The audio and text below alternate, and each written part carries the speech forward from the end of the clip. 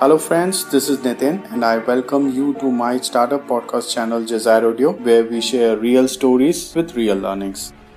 Now, Steve Jobs once mentioned what separates the successful entrepreneurs from non-successful ones is sheer perseverance, and what many experts also say, you either adapt or you fail. So today, friends, I have a similar story of introducing Rupam Das, an entrepreneur since the age of 11 and the founder and CEO of Aculi Labs based in Bangalore. And in this podcast, Rupam will share his own experience of when COVID-19 heavily impacted his venture, how he literally pulled from a near death nail experience to a roaring success that it is today. Hi Rupam, welcome to Desire Audio and thank you for talking to us. Thank you so much for having me in your show, Nitinji. So let's start with how COVID-19 really impacted your venture Aculi Labs. Nitinji, as you know, Aculi Labs is a company which was mainly into point-of-care diagnostics with our product Lyphus, which is a mobile-based diagnostic tool. Okay. And on March 17 this year, we were supposed to go live across various hospitals. But unfortunately, that was the time when the lockdown happened. And we could not really go live with our commercial drive at that time. And we were exhausted with all our raised fund, and we were depending upon the revenue that were to be generated from this OPD screening cardiovascular patient, to be more specific. And so we were left with zero money, we were left with lockdown, and the company was on the verge of collapse by March 25th, 26th. We had zero money to drive the business forward. It was very horrific at that stage.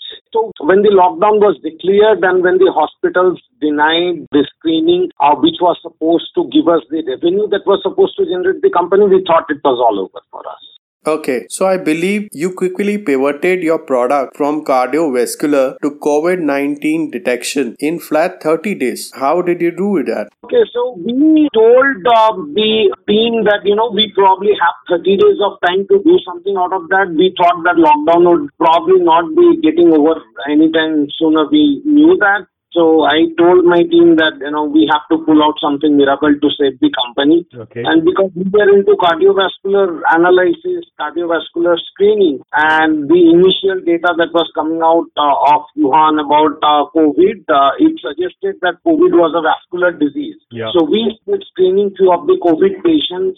We had the belief that we could possibly be able to detect COVID, and we pivoted, we repurposed our application to detect asymptomatic patients, which was a challenge at that stage. Okay. We had some initial proof, and we talked to Medanta Medicity Hospital, Gurgaon. We showed them the proof, the data of the screening successes, and they allowed us to sponsor the full-fledged clinical trial, which was approved by the ethics committee on April 19th.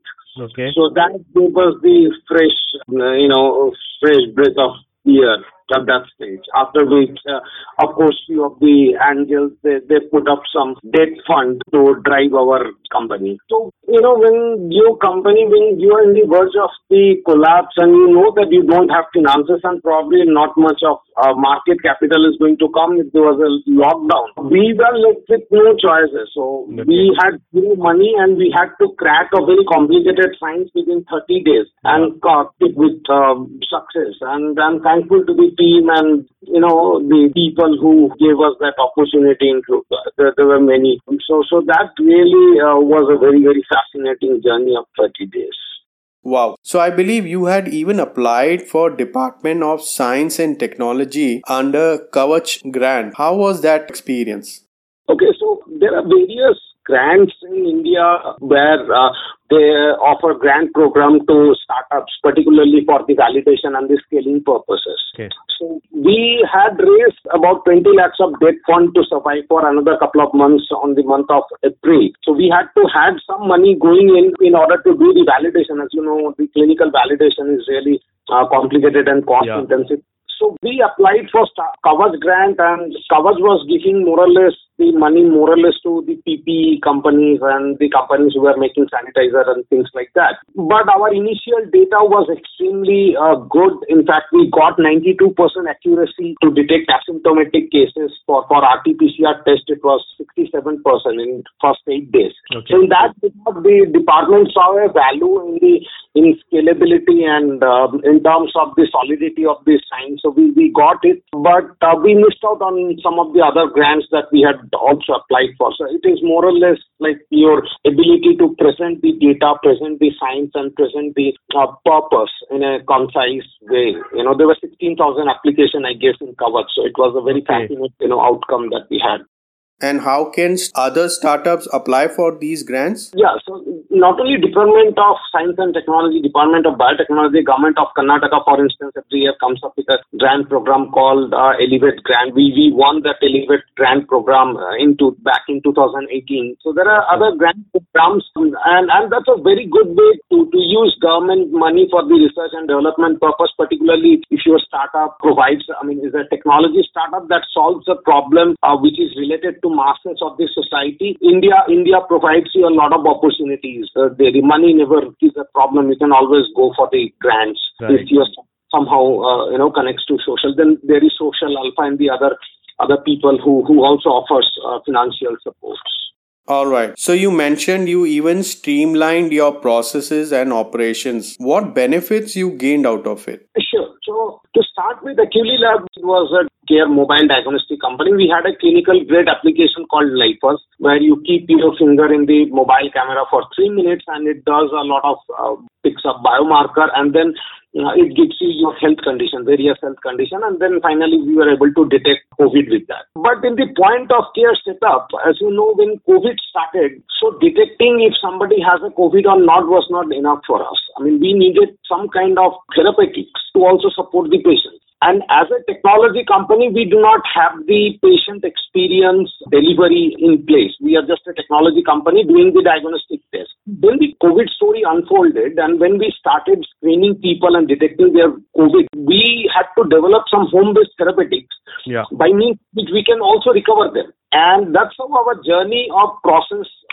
building process and building patient experience and then end-to-end ecosystem building started just as a need. So we also started our vertical called therapeutics vertical, which was more or less home remedy-based vertical. And I'm proud to say that we did 850 interventions during last 3 months. COVID patients, 2 were hospitalized. We did not have any ICU admission and of course no mortality. So I take a lot of pride in that. So the entire processifying and structuring the business into human intelligence, human experience as well as technology happened out of the need, because only technology was not enough to save lives, and that's so we had to impact more lives, and that's how it turned out. Awesome. And how did you raise funding at different levels? Our funding story is probably one of the fascinating funding stories you'd hear across the startups. Yeah. I personally won various hackathons to fund my startup. Pitching contests, I used to go to a lot of pitching contests. We used to win 20,000, 30,000, 50,000, 1 lakh. So we have cracked several such hackathons to manage about 30 to 40 lakhs of rupees, which funded our company. Number 2 was this is my 30th year almost in the business. I've been in business since the age of 11. So I understand that customer money is the best money. So even at the early stage when our technology was not fully developed, we built certain modules, certain services, and we kept on selling. Even though it was a small amount, 4 lakh in every 3 months, 4 months, but that's a good amount for a startup. 20,000, 30,000 is a good amount for a startup. So that funded, that is pre-sale. You can call it a pre-sale. So we continue to sell various side products. That was the second. And I have pitched to about 180 angels before we got our first funding. People thought our story was too good to be true. Yeah. There were probably not many angels left in India whom we have not pitched. But then as we kept on pitching, our story got refined and that helped business also. Finally, Anova Ventures, Shekharji from Chennai, they put up money. It was closed within 2 days. That deal was closed and money was in within 2 days. No due diligence, no paperwork. So that was fascinating. They completely money on the vision. That was the angel round. Before that, we had cracked Elevate Grant. So there was another 22 lakhs that helped us grow. Then with that angel fund, we did our clinical validation. It was one of the largest scale clinical validation by any mobile diagnostic application. We did about 1,100 cardiac patient screening in BLK Hospital. And that ended in the month of December 2019 when we got our certification C and the other things. So we were not looking forward really for a big fund at that time. We wanted to build the business. So from friends and family, we raised another 17 lakhs or so. It was a very small round because we knew that by March we'll be going live and the revenue would be sufficient to drive our company. But unfortunately, the revenue did not come. But then again, the destiny had some other plans for us. We cracked COVID. DSP came forward, supported us. And then when Health Minister of India, they tweeted about us and many other people started seeing value in us. Yeah. That was the time when the other venture capitalists and, micro ventures, they started taking the interest. And finally, we got invested by Pyre Ventures, Mumbai. That's great. Now, finally, according to you, what are the 3 important traits of entrepreneurship? See, I have always believed, experienced and maintained that the business is by the human, for the human, to the humans. It is not the technology that is going to ensure your success or failure. It is just good you read human, how good you can build network, how much you can selflessly work for the humans or build the human connections. Yeah. That is what going to, at the end, build the entire business. The second thing is that whether you are in a family business or first-time entrepreneur, startup or small and medium-scale business will give you a couple of instances in your career where you would be left with nothing. I mean, your business will fail, things will not go out well, and you will feel like giving up. You will have no money and your relationship will be strained. That you should always synthesize the failure. You should always try to do something which may cause complete venture to be completely gone. I mean, give yourself those failure opportunities so that your mind gets accustomed to, deal with such kind of difficult situations. And the third thing, which I have been the consistency and the discipline.